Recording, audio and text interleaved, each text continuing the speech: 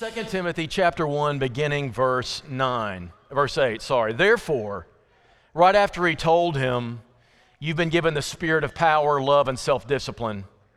He says, therefore, don't be ashamed of the testimony about our Lord, nor of me, his prisoner, but share in suffering for the gospel by the power of God, who saved us, called us to a holy calling, not because of our works, but because of his own purpose and grace, which he gave us in Christ Jesus before the ages began, and which now has been manifested through the appearing of our Lord, or our Savior, Jesus Christ, who abolished death, brought life and immortality to light through the gospel, for which I was appointed a preacher, an apostle, and a teacher, which is why I suffer as I do. But I am not ashamed, for I know whom I have believed, and I'm convinced that he's able to guard until that day what has been entrusted to me. Follow the pattern of sound words that you've heard from me in the faith and the love that are in Christ Jesus. By the Holy Spirit who dwells within us, guard the good deposit entrusted to you.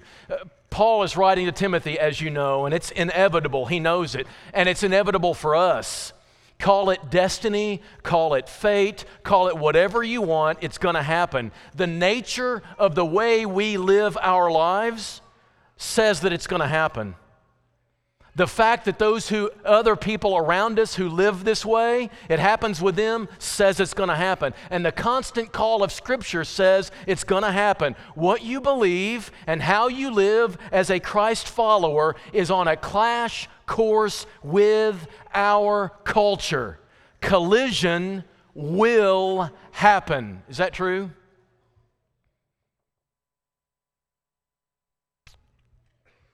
Gary Bugg says it will. If you genuinely follow Christ, it will put you at odds with your culture. Is that true? There is a collision course. You are on it. You are on it this week. It will happen to you this week. How are you going to respond to it? How are you prepared to deal with it? Paul's writing from prison. He's on death row. He says, here's my chains, verse 16. He refers to his chains. And he says, it's the gospel that I was appointed to preach, right? I'm a preacher and a teacher and apostle, and that's why I suffer. If he got rid of his faith, the suffering would go away. You get that, right? But because he's a faithful believer, he's going to suffer. It's a testimony about the Lord, right? Or of me, he's not a Roman prisoner. He's not Caesar's captive. He is the Lord's prisoner. He is captive because of Christ. Following Christ leads to trouble. It leads to collision. Do you know that yet? Has that happened to you yet? Do you know that what you're celebrating and refreshing today is going to cause you trouble this week? You do know that, right? Paul has Timothy in his mind. He's looking at him in his mind, and he's picking up his pen, and he's saying to him, this trouble I'm facing, you are going to face too. He describes the mission with 4 words. This is testimony about our Lord. Lord means master. Jesus is not just your Savior, he's your master. And this testimony that we're reviewing today, this gospel that we're celebrating today, it is the message of our master that we've been entrusted with, and we are to live out and we are to proclaim. It is also called the gospel in verse 8. It's called the pattern of sound words in verse 13. You know what a pattern is? Anybody remember a pattern for sewing? You ever been to your grandmother's room and sewing room, and she has this little piece of paper thing, little like a folder, and you take out a pattern on this real waxy-like paper, and she's able to take the instructions on the pattern and fit that to the material she's got and create the dress that's on the front of the little folder thing. It's called a pattern. There's a particular way to do this. And what Paul says is, Timothy, I've given you a pattern of sound words that I expect you to honor. These are your words. This is what you preach. This is what you live out. You can't change this. You can't alter this. You can't modify this. You can't update this with your culture to make it more convenient. This is the pattern you've been given, and you are to honor it. And when you do, it will cause trouble. When you honor these words, this pattern, when you honor this gospel and this deposit, when you decide that you're going to preach it, proclaim it, live it, honor it, and guard it, it's going to put you at odds with other people, and it leads to collision. Living like Christ, following the steps of the Holy Spirit, being made to look like Jesus, you come into conflict with what others think and how others live. That in itself is not bad. There are three things that could happen. Three things that could happen from this collision. One is, it's an opportunity to influence them. We're at odds. We're living in a culture that doesn't agree with us. Peter tells us that when you live this way, people will ask, why do you live that way? And when somebody asks you a question, you be ready with an answer. But when you answer, do it with gentleness and respect. We're not being obnoxious. We're not to be ridiculous and hateful.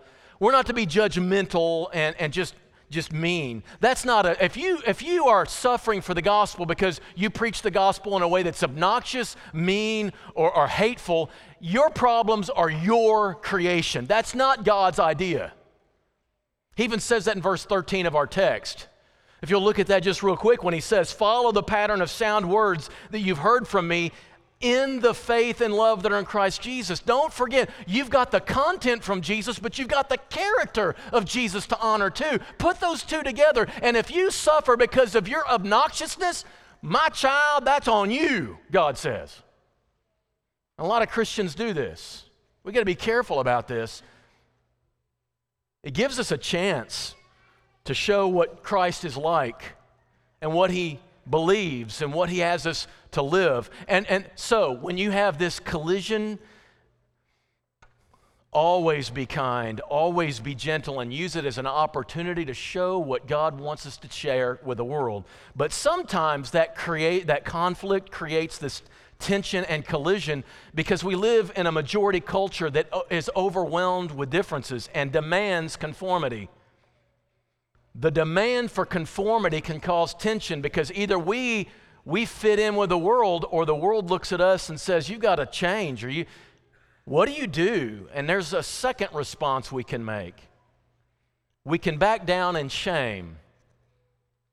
This passage is just full of shame language. You heard it all the way through as we read it. He says, don't be afraid, don't be timid in verse 7, Timothy. I don't want you backing down and being intimidated by the world. That's shame. Don't be ashamed of the testimony about our Lord. Don't cower in shame because of what the Lord would have you teach. And he says, don't be ashamed of the fact that I'm your brother in Christ and I'm the leader of this movement, and yet I'm in prison.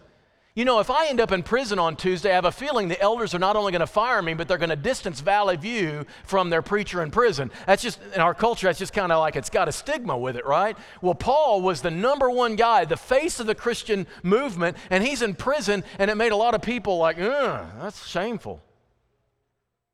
Paul's not ashamed despite the chains.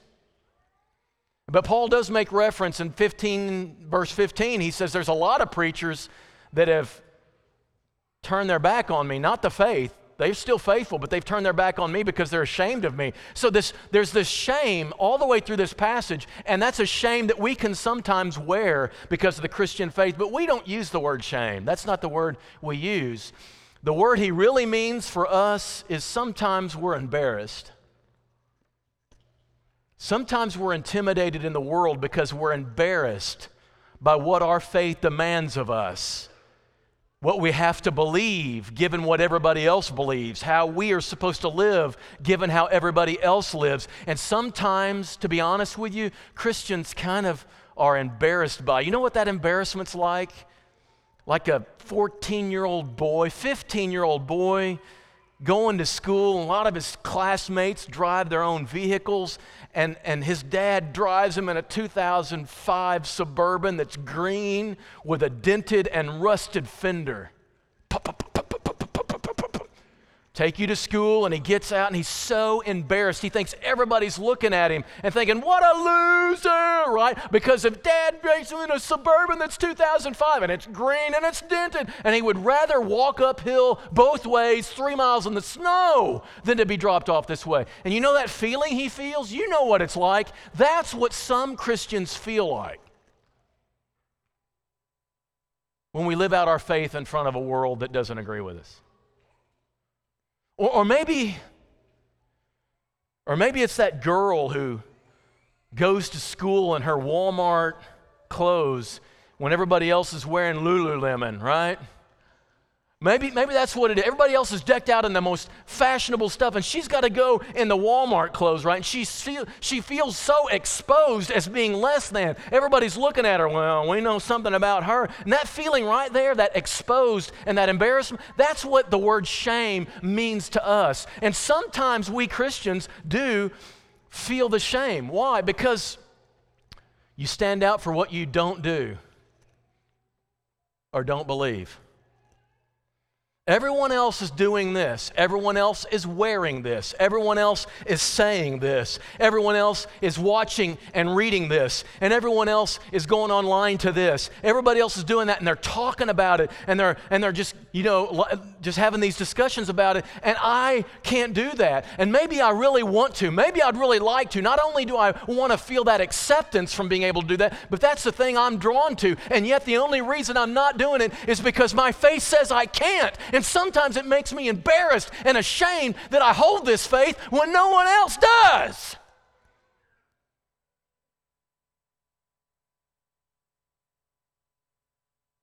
Does your faith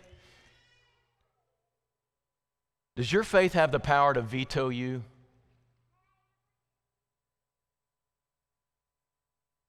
Does your faith have the right, as you look in a mirror, to tell you no? And not only does it have the right to tell you that, but you actually honor the no? Is there anything that you'd really want to do if you could, if it was your druthers, but you don't, simply because your faith tells you not to, and you honor it? Because if your faith is telling you no, and you say yes, you are ashamed of your faith. You're ashamed of it. And I want to silence it. I want to mute it. I want to put it in my backpack and hide it until I get home. And I'll take it back out and I'll start believing it then. But you've already revealed your hand. You're ashamed of what it's making you say no to. You know what Jesus said when people were deciding whether to follow him? Listen, if you're going to follow me, you got to take up your cross, deny yourself. You've got to say no to you. And I don't like hearing no from anybody, most especially me. Or sometimes when you stand out for what you do or what you believe, and it makes you look so strange in the world, if you actually believe some of the core of our doctrine is everybody's created in the image of God and deserves respect, if you actually believe that and live that out, you are going to be talking to some people that some of your best friends would never talk to. You're going to be treating people with respect, and others are going to be wondering, why are you doing that? That's somebody who can be discarded and ignored and not treated with any kind. Don't even look at that person. You are jeopardizing your social standing just by being seen with that person. And yet your faith says, I must, because that's what I believe. And if you do that,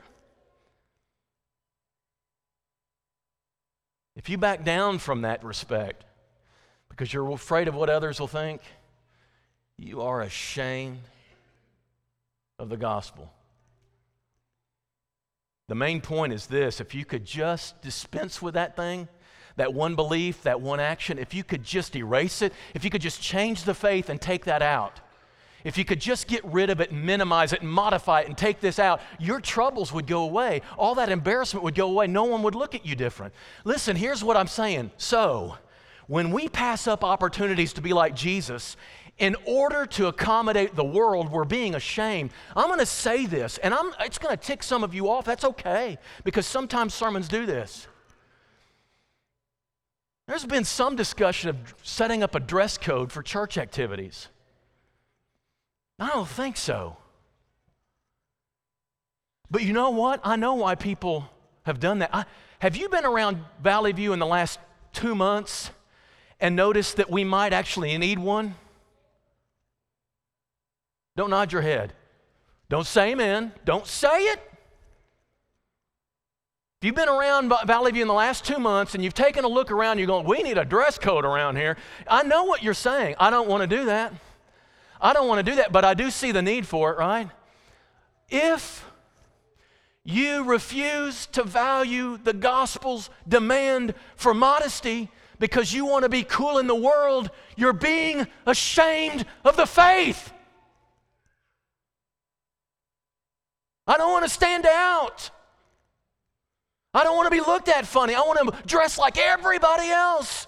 The gospel is we're not like everybody else. The church doesn't need a dress code, but parents do. Until it's ingrained in their heart about what modesty is and what my life is supposed to be and how I'm in conformity with a gospel that makes me different and distinct. Let's put that in our kids to where the church doesn't need a dress code. They've got it in their hearts.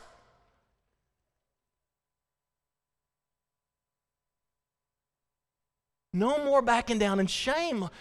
Let's take up the opportunity. How can I model Jesus and the gospel even in my wardrobe? Can you believe it? Does it go to that level? Is he that invasive?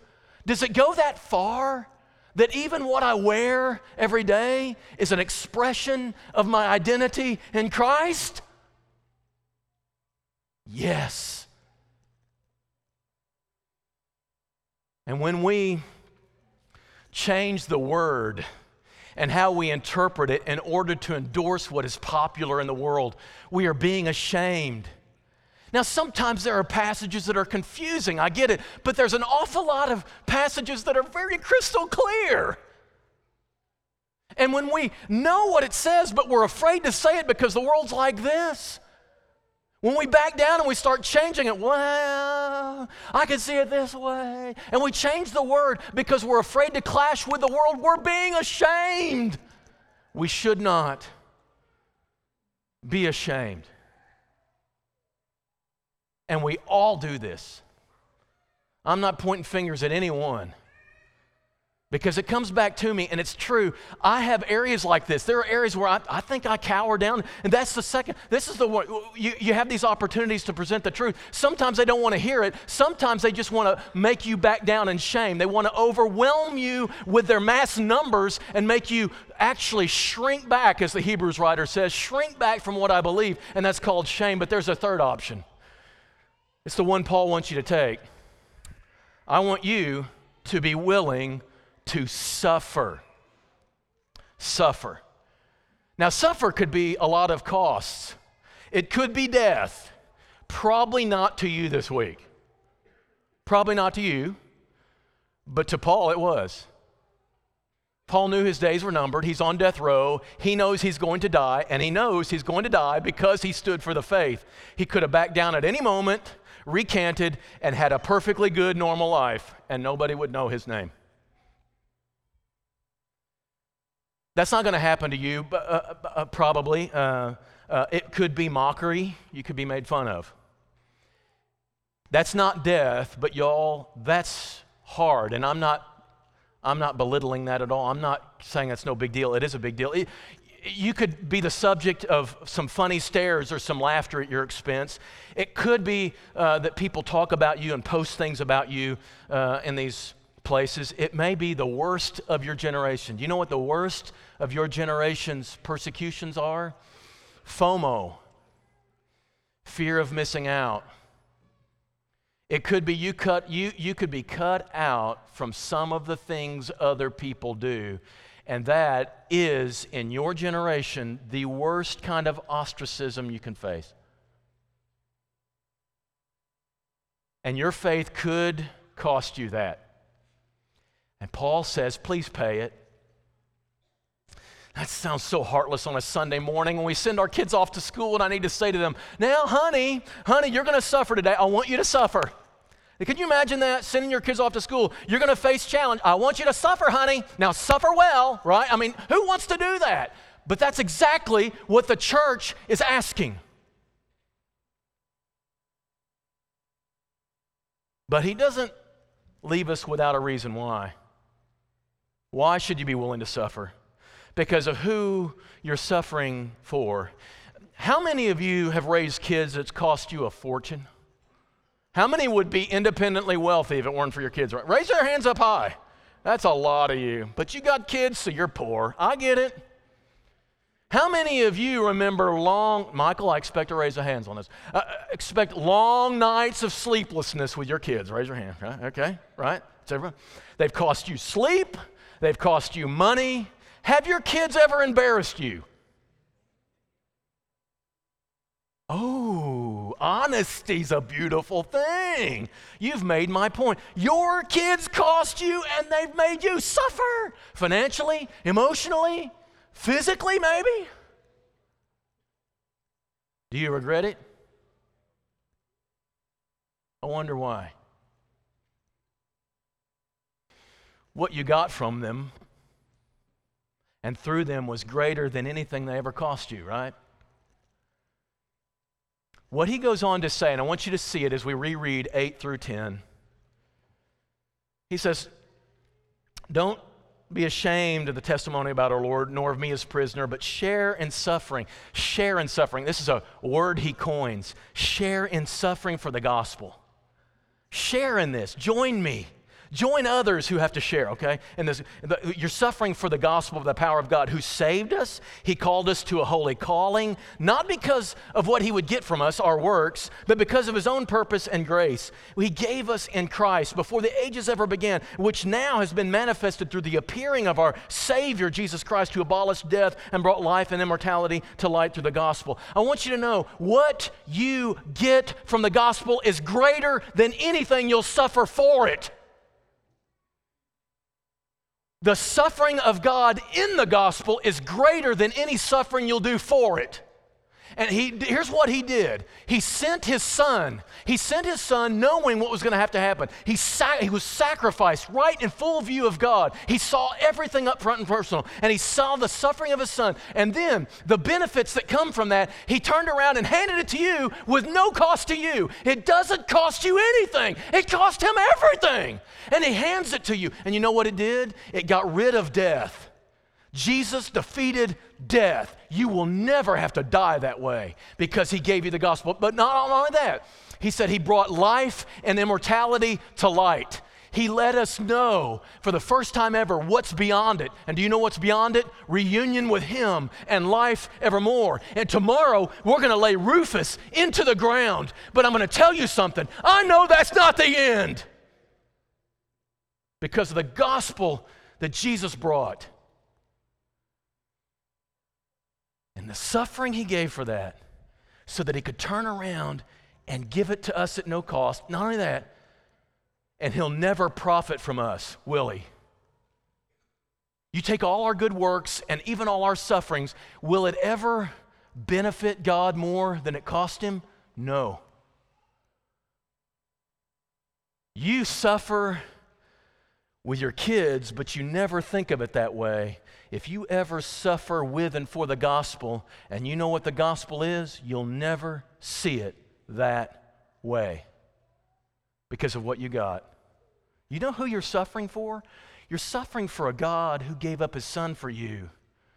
There's something honorable about that. So that when I was with Jeff Stidman the other day, as his dad decided to take the oxygen off, he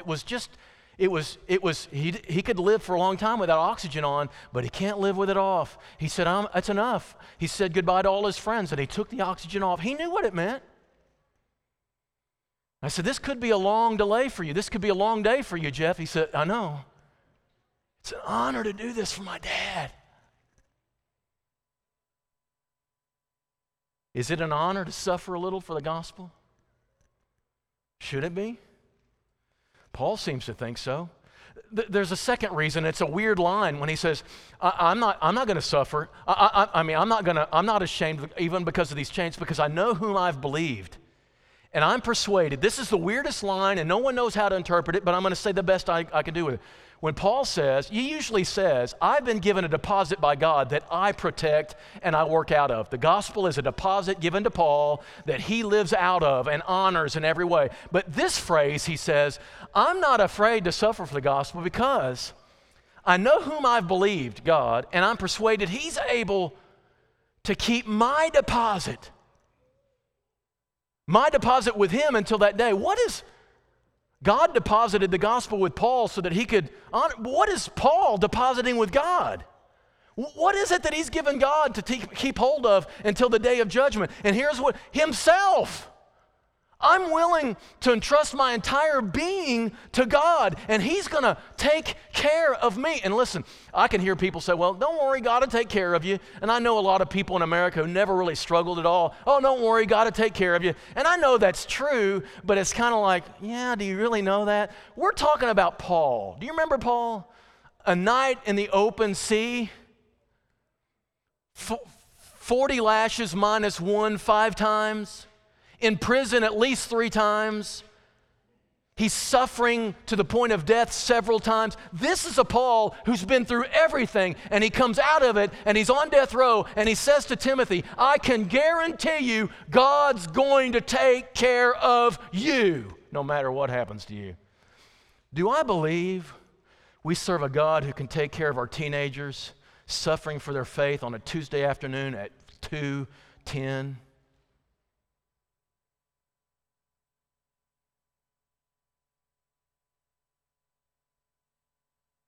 Can God take care of my daughter when she's faced with a challenge of her faith somewhere? I know he can. And I'll tell her, you're ever in a spot like that, you will be taken care of by your God. But there's a third one, I promise. I'm going too long, I know. But that's just the way it is today. Okay, the Holy Spirit was provided for just this reason. Let me tell you why the Holy Spirit's here. Acts chapter 1. You will receive power when the Holy Spirit has come on you, and you will be my witnesses in Jerusalem and Judea and Samaria and all the ends of the earth. This is the apostles before Jesus goes. Spirit is going to give power. And do you know why he's given you power? Do you know why the Spirit's in you? Do you know why God put the Spirit in you? So that you will be able to witness to God in this world. That's the only reason the Holy Spirit was given to you. Every expression of what the Holy Spirit does is because of this. He wants you to have the ability to witness to God in a world that opposes him.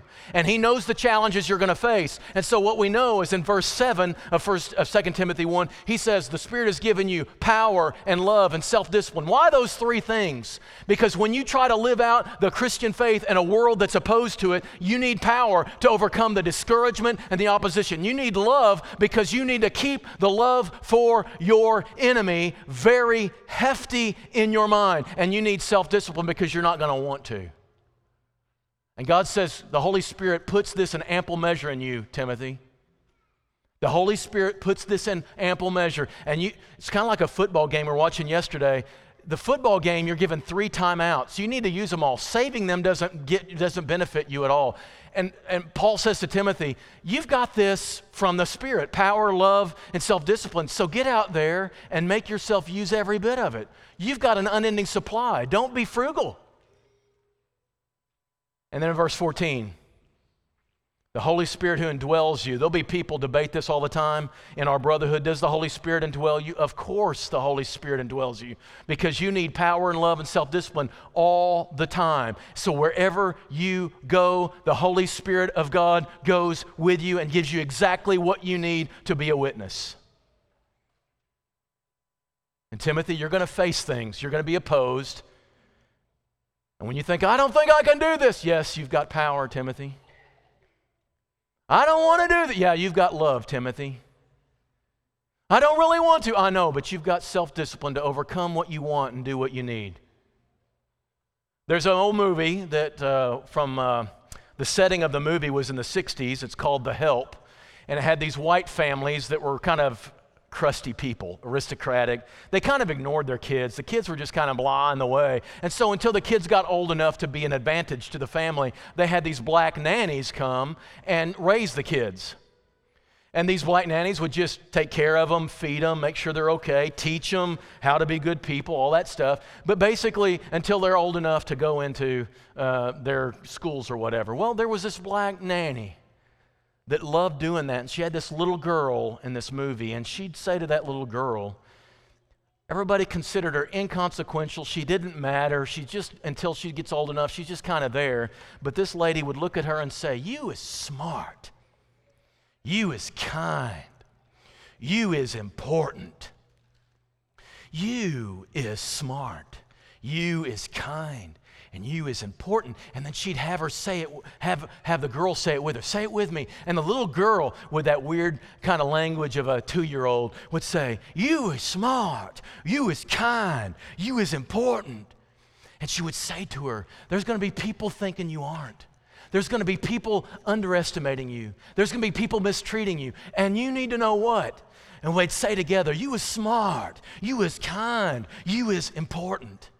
And then at the end, when she was fired, she got that little girl with tears in her eyes. She says, you're my last little girl, and I'm leaving. The little girl didn't want that to happen, but she said, but do something for me. What do I always tell you? And without help from the nanny, the little girl looks at her and says, you is smart. You is kind. You is important.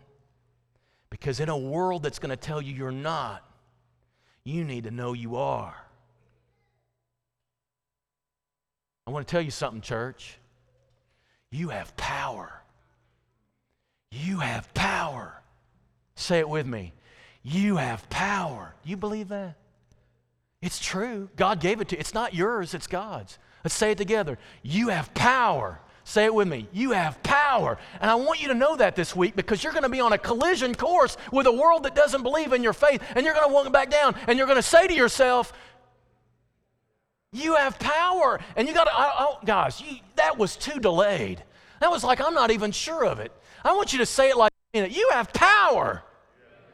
And you're talking to yourself. You're not talking to somebody. You're not talking to me. You're talking to you. And when that comes up and there's a collision course, you don't know if you can carry it through or not, you're going to say to yourself, but you also have love because the world needs to see that love too. It's power harnessed by love. So say it with me. You have love. You have love. That's from the Spirit. That's from God. That's from the gospel. You have love. Say it. You have power and you have love. And even with that old man's going to want to say to you, I don't want to do this. And you got to say to yourself, you have self-control. So say that with me together. You have self-control. So this week, whether in school, at job, in the home, whatever, you're going to have those moments when you know what Christ wants you to do and what the Spirit's steps are leading you to. And you're going to be opposed by a world that doesn't agree. And you have a choice to make. Whatever you do, certainly it's an opportunity for influence, but don't back down in shame. Be willing to suffer. And if you wonder how, say to yourself, you have power, you have love, and you have self-discipline. And for God's sake, use it as a witness for Him. If there's anyone who needs to respond this morning, the invitation is open. God is waiting to receive you, whether the initial time of welcoming Jesus as Lord or welcome Him back as Lord into your heart. Make it known as we stand and as we sing.